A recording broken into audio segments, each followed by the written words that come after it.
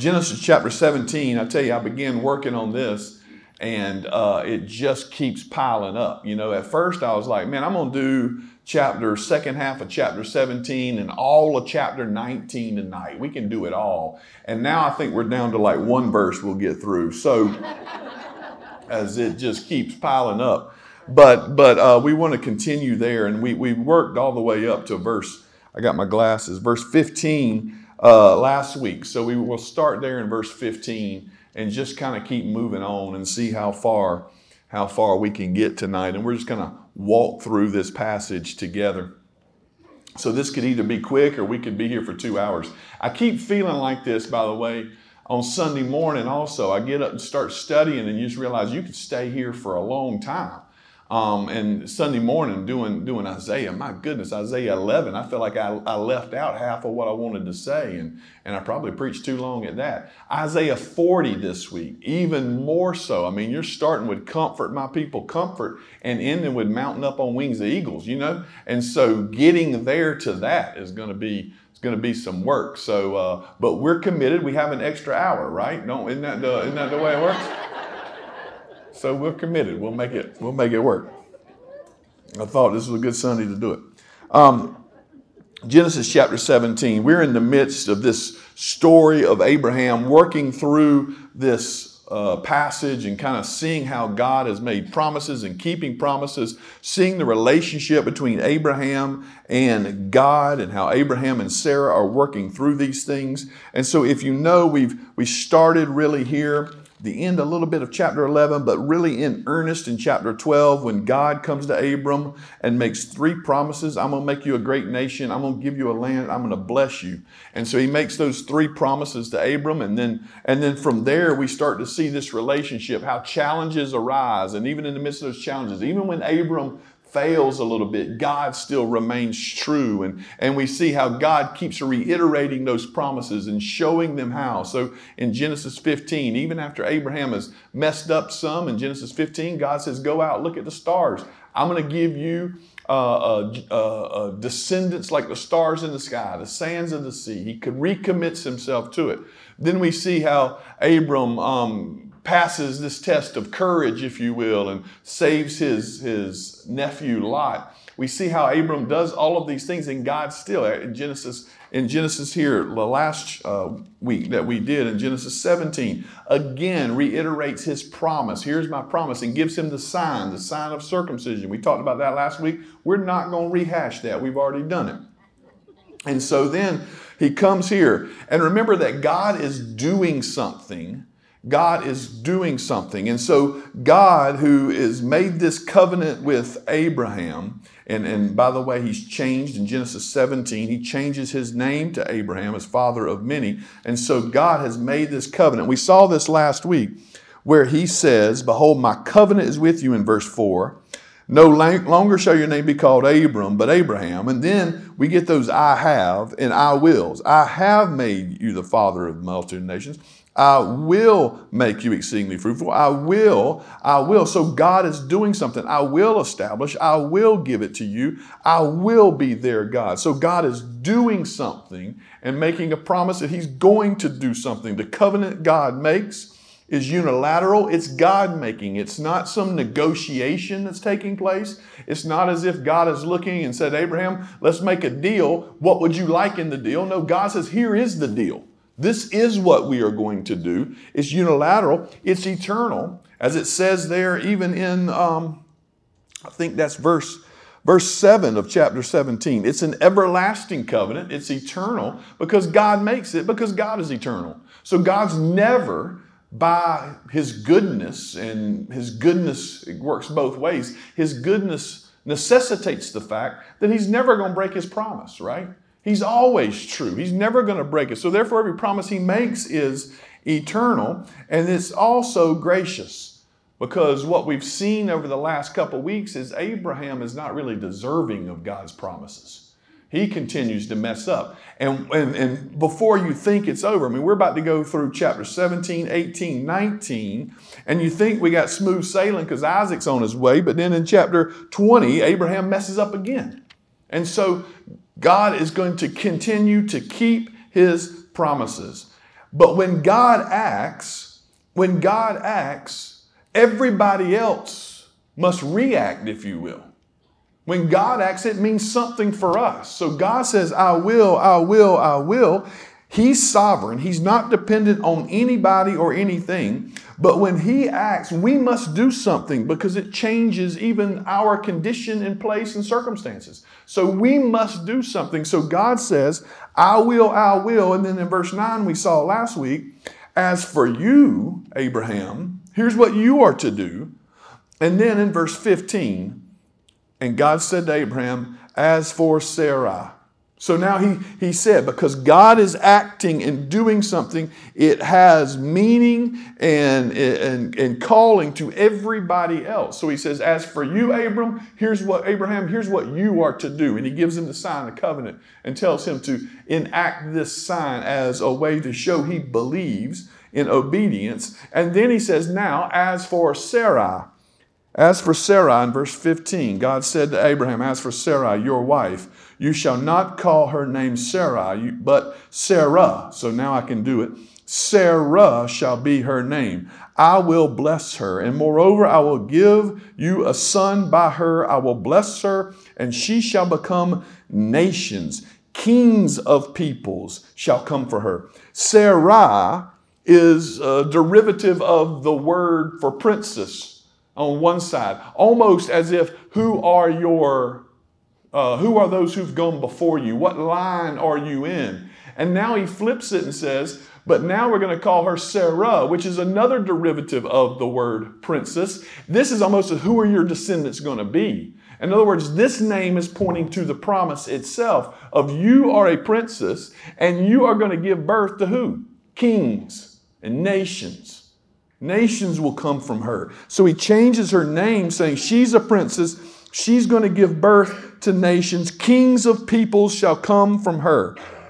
Then Abraham fell on his face and laughed and said to himself, shall a child be born to a man who is 100 years old?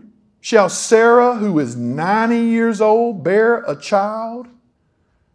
And Abraham said to God, oh, that Ishmael might live before you. So let's look at here what happens with Abraham. Because I really think this is important because it could be understood in a couple different ways. But Abraham hears this promise. And really, I believe for the first time, and I may be wrong, I didn't look this up, so I'm going to say it anyway. It's recorded. Who cares? I mean, y'all can figure me out, fact check it. But as we look at this, I believe this is the first time that the Lord has said specifically that he's going to give a child to Sarah. Before he said, great nations will come from you, Abraham. Before he said, great nations are going to come from you and your name will be great and you'll have descendants, stars of the sky, sand of the sea. But remember, in the midway through this, they tried to figure out how to do that on their own. And they gave Hagar, Sarah gave Hagar to Abraham, saying, let's do it this way, because that's the only way we can figure this out. One, I'm getting old. Two, we've never had kids, so I'm barren. And so let's do it this way. And that way didn't work. That's Ishmael. That way didn't work. It was not God's design. And now God, sometimes later, when Abraham is 99 years old, remember that happened before when he was 86 with Ishmael. Now he's 99 years old, and he looks and says, thankfully, he doesn't say, and my wife is real old. You know what I'm saying? He just says she's 89. He knows what he's doing. And so he says this. He says, now, what in the world?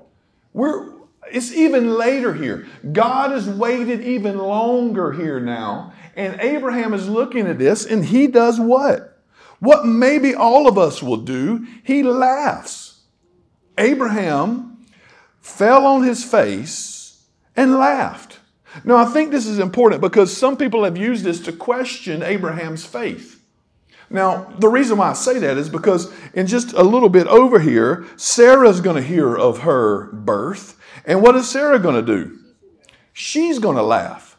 And so ultimately when she laughs, it seems, because she gets addressed in her laughter, it seems as if she's doubting. In other words, there seems to be a difference between the laughter of Abraham and the laughter of Sarah, right? And I think what we'll see then is maybe, and I don't think you can dissect this much, but you see really three different kinds of laughter. There's the laughter of unbelief, like, that ain't even gonna happen, disbelief. There's that laughter of wonder, like, I cannot believe this is happening. And then, of course, there's the laughter of joy. And we're going to see these all add up in this passage. Because I believe what Abraham has is a laughter of wonder here. Why? Because notice his position. What did Abraham do whenever he heard this from the Lord? He fell down on his face, an act of worship. He's still positioned humbly before God. It's not as if he's standing before God and doubting what he can do, doubting what he can accomplish. He's still positioned humbly before God in a face-down look, and he's giving an act of worship when he laughs. But I want us to help us do this because this really challenges. When we read about Abraham, we read about his faith, right? And he was justified by his faith. And then we want to emulate that same kind of faith. It's Abraham's faith that made him righteous. And so we see that with Paul. And here, many people have questioned Abraham's faith because he laughed at God. But I believe Abraham is laughing with a laughter of wonder. Now, here's why I do. Because I believe the best interpreter of Scripture is what? Scripture. So let's read more Bible and turn with us to Romans chapter 4. Turn with us to Romans chapter 4 and the Apostle Paul writing, because Apostle Paul wants to make Abraham's faith centric in the understanding of the advancement of the gospel, and emulating that would be important for us as believers as that promise is realized in Romans chapter 4. I don't know if y'all have noticed, but tonight already I've used my glasses way more than ever before. I think it's because this stage is raised up for 6 inches or something. So he says here in Romans chapter 4, that's why it depends on faith, verse 16, in order that the promise may rest on grace and be guaranteed to all his offspring, speaking of Abraham, not only to the adherents of the law, but also to the one who shares the faith of Abraham, who is the father of us all. As it is written, I have made you the father of many nations in the presence of the God in whom he believed, who gives life to the dead and calls into existence the things that do not exist. In hope, he believed against hope, that he should become the father of many nations, as he had been told. So shall your offspring be. He did not weaken in faith when he considered his own body, which was as good as dead. That's a great way to say you're really old. Since he was about 100 years old, or when he considered the barrenness of Sarah's womb. No unbelief made him waver concerning the promise of God, but he grew strong in his faith as he gave glory to God, fully convinced that God was able to do what he had promised. That is why his faith was counted to him as righteousness. Now, before we think that Abraham hears what God says, Sarah, who is 89, and Abraham's like, she's old, and he's 99. They may have been able to have any kids, and God says she's going to have the kid. This is how you're going to become great. There's going to come a child from Sarah. And Abraham falls on his face and laughs, and that's why I think there's a distinction between the laughter, because when the Apostle Paul exegetes this passage, right, he says it's a proof of Abraham's faith, not proof of his lack of faith. Notice what he says here about Abraham. Abraham's faith. First of all, he had faith because as we look, Isaac's birth was going to be humanly impossible. Isaac's birth would be humanly impossible. I mean, again, 99 years old, 89 years old, no child. We'll get to what Sarah says in a little bit, and y'all can read that for yourself. But not only that, Abraham knew that the only way it could be possible would be from God. Only God can do this. So all glory would be given to God and not Abraham, not his sinful nature, not Sarah, not that at all. No glory belongs to him. It all belongs to God. This is what Abraham's faith looks like. Abraham's saying, I know that if this child will be born, it will only be born because God does it. Therefore, God will give all the glory. God will get all the glory. And so, notice some of the things it says about Abraham in here. Notice some of the things it says. First of all, it says that the presence of God was in whom he believed. Abraham believed in the presence of God in verse 17. The first thing about faith is that you have to believe God exists, right? And not just any God, but the God, the creator of heaven and earth, the one who holds everything in his hands. The first thing about faith is that you have to believe he exists.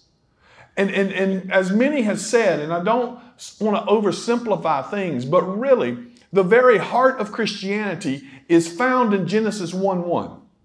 In the beginning, God created the heavens and the earth. If you believe that, then everything else in Scripture is easy to believe. Everything else in Scripture falls right in line. If we believe that there was a God who is eternal, that made everything, and even as Genesis 1 says, he spoke it all into existence. So by the very word of his mouth spoke everything into existence. If we believe that, then we should have no problem believing that he told the waters to part and let his people pass through on dry ground, right? We should have no problems believing that he looks at a dead man and says, get up and walk, because he is the giver of life and death. We should have no problem believing in any miracle of Scripture, especially the prophets looking into the future and making a statement through the power of God and believing that's true. We should have no problem in anything supernatural because we believe a God exists outside of space and time that made all of this, shapes all of this, and holds all of this together. And that God can step into it at any moment he pleases and change whatever he would like to change and do. We have no problem with this. That's where faith begins for us. And even the author of Hebrews says this. If you look over in Hebrews chapter 11, in Hebrews chapter 11, he says, now faith is the assurance of things hoped for the conviction of things not seen. For by it the people of old received their commendations. By faith we understand that the universe was created by the word of God, so that what is seen was not made out of things that are visible. In other words, your faith begins in Hebrews 11, this chapter of faith, this hall of faith, if you will. It begins with believing that God created everything. God created everything. It begins with that. And then after that, it all falls in line. For Abraham, in Romans chapter 4, for Abraham, it says that's where his faith began. That's where his faith began, in the presence of the God in whom he believed. But not only that, he says that he believed because of that presence of God. He believed in hope. He believed against hope. Now, that's an interesting way to put it. I mean, there comes a point for us maybe sometimes that hope becomes irrational, right? That what we're hoping for, when I say irrational, what we're hoping for, it doesn't quite fit into our way that we scheme, rhyme, or reason, you know? In fact, here's the problem throughout Christianity's history. Throughout Christianity's history, people have always tried to cater Christianity in such a way that it made sense to man. And so we look at life. How many of y'all in here have ever seen someone walk on water? I have. Just when you're pulling them on a boat behind with a ski thing, and you're going about 60 miles an hour, and the tube goes out from under them, and they dance for a little bit, and then they end up hitting hard. Y'all know what I'm saying. Nobody's ever seen that. No one of us has ever. So obviously it's never happened. We've never seen it happen. How many of us have ever seen someone that we can, without a shadow of a doubt, know was dead and was raised alive? None of us have seen these things. So it's outside of rationality, right? So we need to protect Christianity because obviously it's an older faith where people believe those kind of things, the supernatural things. They believed those back in the day, but now we are advanced in our skills, right? Now we can put me on video and put it out the next day for the world to see. Now we know what we're doing, and we recognize that science has advanced in such a way that those things aren't true. Those things aren't true. So it's beyond hope itself. But even Abraham, it said, believed against hope. He had hope against hope because we know that's nonsense. We know that Christianity doesn't need saving. And if you try to save Christianity by making it what we consider man-centered, then you're only destroying it in its essence. When you take the supernatural out of this, then you're destroying it. So sometimes we look at things and we go, if I'm going to believe that, it's going to be against all my senses, it's going to be against all of that. If I'm going to believe that to be true, there's nothing humanly possible that can make that true. And yet Abraham says, I know it can be that way. He hopes against hope. I know it can be true. He's looking at it and saying, I am old man. There's no way we can have a kid. I'm sure, and y'all don't laugh at this, I'm sure he tried. You know what I'm saying? Y'all are trying not to. And he's saying it's not possible. But he hopes against hope. He hopes against hope. Not only that, it says even more so. In the midst of that hope, now remember, he got a promise when he was in his early to mid 70s, right? And he was told, you leave the Ur of the Chaldeans, your hometown, and you go to this new land I was going to show you. So he did. So it's been about 30 years now, roughly, 25 years, roughly. And even in that, what does it say? Paul says he did not weaken in faith. He did not weaken in faith. It would have been really an odd, crazy thing if he would have been able to have a child right when God made the promise, right? He was still old, but now God in his timing, which is always best, has gone and waited another 25, 30 years or so. And so that didn't weaken his faith. He still believed. He didn't weaken his faith, as it says, when he considered his own body, which was as good as dead, since he was about 100 years old. Any of y'all in here 100 years old? If you are, I was going to tell you you're as good as dead, but that's what the Bible says. That's what the Bible says. So that's straight Bible. Wouldn't be me, I'm just saying. My grandma did. She lived. I mentioned this passage to her one time. I was sitting with her, and she lived to be 100, almost 101. And I said, Grandma, you know what it says about 100-year-olds in the Bible? They're about as good as dead. And she said, well, I know, is what she said. We don't all get there to where we know that, but she knew it. You know what I mean? He says, even in that knowledge, it did not weaken his faith. Then he says what? No unbelief. He keeps going. No unbelief made him waver concerning the promise of God. No unbelief made him waver. He never doubted in unbelief. And because of that, he grew strong in his faith. But notice what he says about his strong in his faith. He grew strong in his faith, giving glory to God. For he was fully convinced that God was able to do what he promised. Abraham knew he had hope against hope, not because he had or was convinced or had any kind of hope in his own abilities. His body was weak. He was old. It wasn't because he had any kind of hope in what he could do. He had hope in what God could do. And Paul says, look at what Paul says if you keep going here. But the words, it was counted to him, were not written for his sake alone, but for ours also. In other words, the kind of faith that it takes for us is the same kind of faith it took for Abraham. Because it says Abraham believed in God. He believed he existed. He believed he was in control. He believed he could do things that no one else could do and only he could do. And he trusted in them. And when God made a promise, Abraham believed what? He would fulfill that promise. Was Abraham perfect? Absolutely not. That's not what that means. Abraham will have moments of doubt. He'll have times where he makes dumb decisions. He'll have those moments. But in the essence of who he is and what he's saying here, Paul says at his very heart, he hears Sarah's going to have a child. He goes to his face and he laughs in wonder. I can't believe this is true. I can't believe it's true. Abraham laughs because he had faith.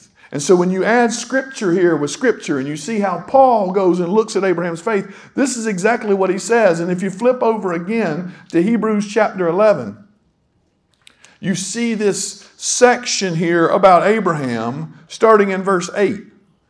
Abraham obeyed when he was called out. By faith, Abraham obeyed when he was called out to go to a place that he would receive as an inheritance.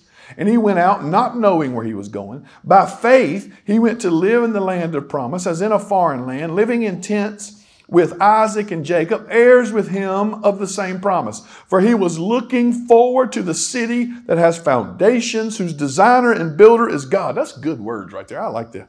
By faith, Sarah herself received the power to conceive, even when she was past the age, since she considered him faithful who had promised. Therefore, from one man, and him as good as dead, y'all know what that means, were born descendants as many as the stars of the heaven and as many as the innumerable grains of sand by the seashore. Just as God said it would be, it happened, even though it didn't seem like it could. It didn't seem like it could. Now, I don't know about y'all, but there is no way in my mind when I read the scripture, when I consider the world, when I look at my own life, I don't understand how it makes any sense whatsoever. I don't understand how anybody could desire this in any way. And that would be, how does anybody ever want to diminish who God is and what He is? Our problem is we don't have a big enough view of God and what He can accomplish and what He can do. Let's not make Him smaller. Let's make Him greater. And that's exactly what the psalmist says. Come, let us magnify the Lord together. And remember, I told you there's two ways to magnify the Lord. I'm going to tell you again in case you wasn't listening. There's that way where you have something that's really small, so you take a microscope so that you can see it and bring it so you can maybe make some things out. That's not what he's talking about when the psalmist says that. What he's talking about is that way where something is great and majestic and glorious, yet it is far from us. Like the stars in the sky, if you will, like the planets. And you take that telescope and you make that closer and you bring that glorious thing in here closer. And what the psalmist is saying is, let's magnify the Lord together. He who is great, He who is majestic, He who is holy, He who can do all things anytime He wants to, in any way, let's bring Him closer, not farther away. And we want to bring Him closer because we know that our God is big and strong and mighty, and there's, y'all know that song? Nothing our God cannot do. And we sing those songs as kids, and we even put it in our children's hearts that there's a God who's out there. But when we get as adults, we begin to get beat up by a world who tells you that's not true over and over again. Let's not forget those promises, is what Abram did. And Paul says that's the faith we want to emulate. That's the faith we want to emulate. We want to believe He is big, and we want to laugh in wonder at what He can do and accomplish. That's what Abraham does. Now looking back to Genesis. Again, like we got to one verse so far, and I told you I was going to do like 3 chapters tonight. But since we don't gain an hour or lose an hour for another couple days. And Abraham said, next, Sarah, 90 years old, bare a child. And Abraham said to God, that Ishmael might live before you. Abraham, I think this is a sweet moment. Ishmael's his son. And he just got told that Ishmael's not the son of the promise. It's Isaac. It's going to be this other son who comes from Sarah. And so he says, what about Ishmael, basically? I want him, God. What about him? And God said, no. But Sarah, your wife, shall bear you a son, and you shall call his name Isaac. I will establish my covenant with him as an everlasting covenant for his offspring after him. As for Ishmael, I have heard you. Y'all remember what Ishmael's name is? The Lord hears. So the Lord's playing it here. As for Ishmael, the Lord hears, I have heard, is what he says. I have heard you. Behold, I've blessed him and will make him fruitful and multiply him greatly. He shall father 12 princes, and I will make him into a great nation. But I will establish my covenant with Isaac, whom Sarah shall bear to you at this time next year. Now, we talked about Ishmael before, and what God is saying is, it's not going to be like Cain was, with a mark on him outside. Ishmael will be blessed, but it's Isaac who is the child of promise. It's Isaac who is going to continue. And remember, I told you in Genesis, you have these two lines, if you will.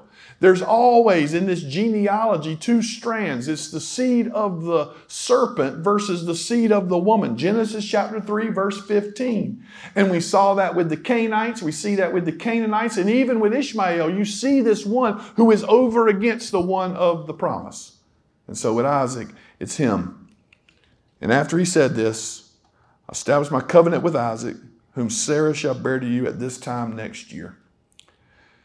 When he had finished talking with him, God went up from Abraham. Then Abraham took Ishmael, his son, and all those born in his house or bought with his money, and every male among the men of Abraham's house. And he circumcised the flesh of their foreskins that very day, as God had said to him. Abraham was 99 years old when he was circumcised in the flesh of his foreskin. And he was good as dead. That about killed him too. And Ishmael, his son, was 13 years old when he was circumcised in the flesh of his foreskin. That was the very day Abraham and his son Ishmael were circumcised. The idea here is the same thing we've seen before with Abraham. God said, I want you to leave the Ur of the Chaldeans and go to the land of promise. And what did it say next? So Abraham went. God tells him to go, and Abraham goes. You see his obedience, his non-hesitation obedience. And that's what we see here again. God gives him the sign of circumcision. He tells him the promise. And he even says, not Ishmael, but Abraham is obedient. And he goes just as he says on that very day, and he does exactly what God says for him to do. Again, when God makes a promise, it demands something from us. And the only response that is right is for obedience. Abraham becomes our example here. And then he says, after he's circumcised, chapter 18. Now, chapter 18 and 19, these are two incredible passages.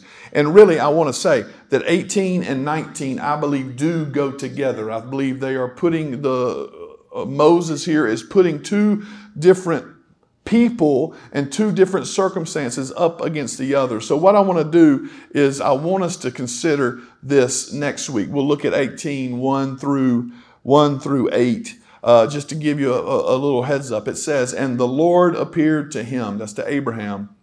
Now, notice what it says. And the Lord in the text there, it's Yahweh. Anytime you see Lord, all in caps in my Bible, that's the ESV, I think in most, that's where it uses that name, Lord. And so this is the covenant name of God, right? This is what God gives to Moses in Exodus 3. So as Moses is writing this, even though that scene hasn't happened, Moses knows no other way to refer to God, I believe, ultimately, than the way God has shown him to refer through his covenant. And so here, that's what he says. He wants to give it clear of who this is. The Lord appeared to him by the oaks of Mamre, and he sat at the door of his tent in the heat of the day. He lifted up his eyes and looked, and behold, 3 men were standing in front of him. When he saw them, he ran from the tent to meet them and bowed himself to the earth and said, "O Lord, if I have found favor in your sight, do not pass by your servant." In other words, let me show you hospitality, right? Let me welcome you in. By the way, it was rules of the day when someone needed hospitality at your house. You showed them hospitality. In fact, they even had rules of what you were to do for them and washing their feet, providing food for them and other things. And so Abraham says, let me show you. Let me do this. Don't pass by. Stay with me, in other words. Now, I want you to see that 18 is going to go right along with 19. You're going to see this comparison between Abraham and Lot. And I think those two, we'll see this next week. Those two go side by side. But tonight, just consider here, Abraham is out in the middle of nowhere with his wife Sarah and all his people and his sheep. He's doing what God said. You live in this land. So he puts himself in the midst of that land. And these 3 appear to him. And as it becomes clear of these 3, one of them is the Lord himself. And so remember what we talked about last week. There are physical appearances of God in the Old Testament. And anytime there's a physical appearance of God in the Old Testament, who is that? Jesus, right? For God is a spirit. He does not have a body like men. We know this. And so God, the second person of the Trinity, the Son, God the Son comes and appears before Abraham here. I love that Jesus says, Abraham saw my day and rejoiced in John. You know what I'm saying? He knew it. He's looking toward this. Abraham had met him before. He meets him here. So it says, and why do we know this? Because of the response from Abraham. Response in the text here. So Abraham sees he's got visitors. Don't pass by your servant. Let a little water be brought out. Wash your feet. Rest yourselves under the tree. Y'all go take a nap while I bring a morsel of bread that you may refresh yourselves. And after that you may pass on, since you have come to your servant. So they said, do as you have said. Great. So they're going to allow Abraham to show hospitality. And Abraham went quickly into the tent to tell Sarah, Y'all probably have been in this situation before. Guess what, honey? I invited some people over. Yeah? Y'all ever been there? So let's cook. And he says to Sarah, quick. I love that. They even put that word in there. Hurry up. 3 seahs of fine flour. I look down, my little Bible here, and I definitely have to have my glasses for this. Got a little superscript 6 on it over that word seah. And I look down to see that, and that says equal to 7 quarts or 7 liters. Now he told them, this is obviously Abraham's from the south, because he told them, I'm going to make y'all a little morsel of bread. And he went in there to his wife, Sarah, you go ahead and get 7 liters, and don't make that gluten-free stuff. We want the good flour. You go get it. He says, you go get it, get the good stuff, the seahs of fine flour. Y'all know? That's the good stuff. Get that stuff, knead it, and make cakes. Now, again, these guys I don't know what kind of nap they're taking out here. But it doesn't sound like you can do this in just a couple minutes. You know what I'm saying? But it's quick. Hurry up. So he gets Sarah on it. Then he runs. I love this whole scene because it's like, quick. 3 seahs of fine meat. Knead it. Make cakes. Abraham ran to the herd, took a calf, tender and good, gave it to one of the young men, prepared it quickly. Then he took curds and milk, and the calf had all that prepared, set it before him. That took about 10 hours right there, I guarantee you. You can't have a barbecue, you know what I'm saying, in like 20 minutes. But it's this sense with Abraham here that he has special guests in his house and he is going to care for them. He is going to show hospitality to them. By the way, Hebrews 13 verse 2, be careful. You entertain some strangers. You may entertain angels unawares, right? Most commentators point back to this passage and say, see, look at this. And so make sure that we show hospitality. Why? Because hospitality has been shown to us. And so when strangers come in, this is how we treat them. And Abraham even becomes an example in this way. But I want you to see what happens here. God makes a promise to Abraham, and Abraham laughs in wonder and believes. And he does what God says. And guess what that earns him? And if I can use earn in this way, it brings him communion with God himself. God is going to come and eat with him. God is going to come and rest with him. He's going to come be there. So it is for us, right? By faith, we walk trusting in the God who can save us and redeem us. And what does it bring us every single day? We got it better than Abraham, because Abraham had to wait on the visitors to come and them to take a nap under it and get everything else. But what God has provided for us is why Jesus says it's better for me to go away, because when I go away, who's coming to you? The helper will come and communion will be there. Those who have faith have communion with God. And that communion now has already been realized through the power of the Spirit dwelling within us. But it is fully not yet come, because there'll be a day when we will eat with him again in rest. And so here we see the blessings already of those who have faith.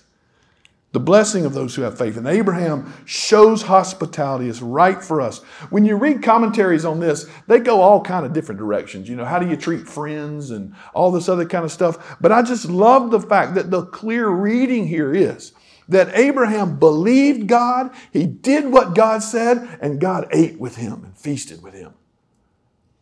He did it, and God was with him. And they said to him, where is Sarah, your wife?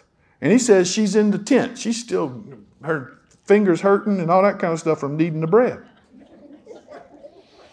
The Lord said, I will surely return to you. Notice here what it says. The Lord said. Y'all see that? The Lord said, I will surely return to you about this time next year, and Sarah, your wife, shall have a son. He ain't joking. And Sarah was listening at the tent door behind them. Now, Abraham and Sarah were old. We know this already, right? Advanced in years. The way of women had ceased to be with Sarah. Y'all talk about that later again amongst yourselves. It's impossible. So Sarah laughed to herself. Notice the difference in posture here. Abraham laughed, where was he? On his face before God, humbled in wonder. Sarah laughs, and where is she doing? In the kitchen, still cleaning up from making bread. Ain't got no baby. Her laughter becomes laughter of disbelief, if you will. That's crazy. She even says to herself, after I'm worn out and my Lord is old, she called Abraham Lord, ladies, just saying. Don't do it. It gets to our heads. After I'm worn out and my Lord is old, shall I have pleasure? She says it's nonsense. Abraham laughs in wonder. Sarah laughs in disbelief. This can't even happen. The Lord said to Abraham, now you know Abraham was feeling this one. Hey, why is your wife laughing? You know what I'm saying? Abraham, why is she laughing? Shall I indeed bear a child now that I'm old? Why is she saying that, Abraham? And then he says something that's so good for us to underline. Is anything too hard for the Lord? Is anything too hard for me? It's a rhetorical question, Abraham. It's a rhetorical question. Is anything too hard for me? Consider the source of the promise. Is anything too hard for me? At the appointed time, I'll return to you, and about this time next year, and Sarah shall have a son. Reiterating that promise. Is anything too hard? Next year, I'm coming back, and she'll be pregnant. She'll have a son. But Sarah denied it, and I would too. God bless her. I didn't laugh. What y'all talking about? She didn't think anybody was listening. Don't you ever forget that the Lord always knows. You know what I'm saying? We are always living our life before an audience of one. Y'all know what I mean. Even in the moments you think you are all by yourself, and even when you don't say it out loud, some of y'all hold to the fact that you didn't say it out loud, but you still thunk it. God heard it. And you'll do just like Sarah. I didn't say anything. What y'all talking about? Why? Because she was afraid. And he said, no, you laughed. You laughed. God knows always. And that no, but you laughed that God says to Sarah right then is almost like, watch. Watch what I do. Flip over with me to chapter 21.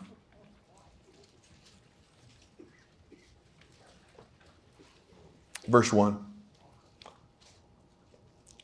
The Lord visited Sarah. Y'all get the next line? As he had said. If there's anything else you get out of any of these, looking back through Genesis, is God always does what he says. The Lord visited Sarah as he had said, and the Lord did to Sarah as he had promised. And Sarah conceived and bore Abraham a son in his old age at the time in which God had spoken to him. Abraham called the name of his son who was born to him, whom Sarah bore him, Isaac, making it clear, this is the one. This is the one Sarah bore him. This is Isaac. And what does Isaac mean? He laughs. And Abraham circumcised his son Isaac when he was 8 days old, as God had commanded him. Abraham was 100 years old when his son Isaac was born to him. And Sarah said, God has made laughter for me. Everyone who hears laughs over me. I'd say there's three kinds of laughter, right? Maybe. that laughter of wonder that Abraham has, that laughter of disbelief that Sarah displays. But in the end, we all have that laughter of joy. And Sarah's saying, I laughed doubting God, but God has been faithful. And who's laughing last but me again? But this time, it's out of joy. Joy of God's promises. Joy that she holds in God's promises. And God's promises were as real to her as a little baby boy in her arms. And she says, I laugh. I'm thankful that God takes even our little laughs and quips of disbelief and turns them into joy. And remember what we've said throughout all this time. The main character of God's word is who? God himself. And what we see, just like we've seen before, is that God is faithful to keep his promises. Even when it looks as if there's no way, God makes a way.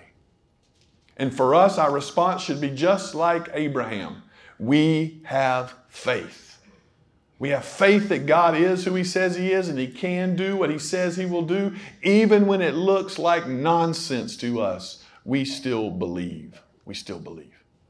And if you were just to examine your faith, it's like one of my friends who always says when people come up to him and says, I can't believe y'all believe all those things you believe, right? And you know what his response is? Oh, if you only knew, we believe way more than you could possibly know, you know? Yeah, we believe Jesus is coming back. Not only that, that's a white horse. He's going to be riding that thing, see? He's going to split it wide open. Just think of the things we believe. But for us, this isn't foolishness. It's the promises of God. And so we live every day, every step, everywhere we go, believing the promises of God. For he has never forsaken them, and he never will. Let's pray. Father, we thank you for your goodness to us, not leaving us questioning you or wondering what we should do, but you have been clear to state to us your promises. And not only have you been clear to do that, Father, you have demonstrated your faithfulness in bringing about every promise, because we believe in a son who was born as well, a son who was greater than Isaac. And that son is your own son, Jesus Christ our Lord. And in him, Father, you kept every single promise you ever made. And there on the cross, he secured the fact that all those who have faith in him will commune with him forever. And so, God, by your grace and for your glory, may we have faith. May we have faith in your Son, Jesus Christ, whom you have provided. Thank you, God, for your kindness to us. In all things we pray. Amen. Amen. Thank y'all. We'll see you this Sunday. Even if we see you a little early this Sunday, we'll still see you.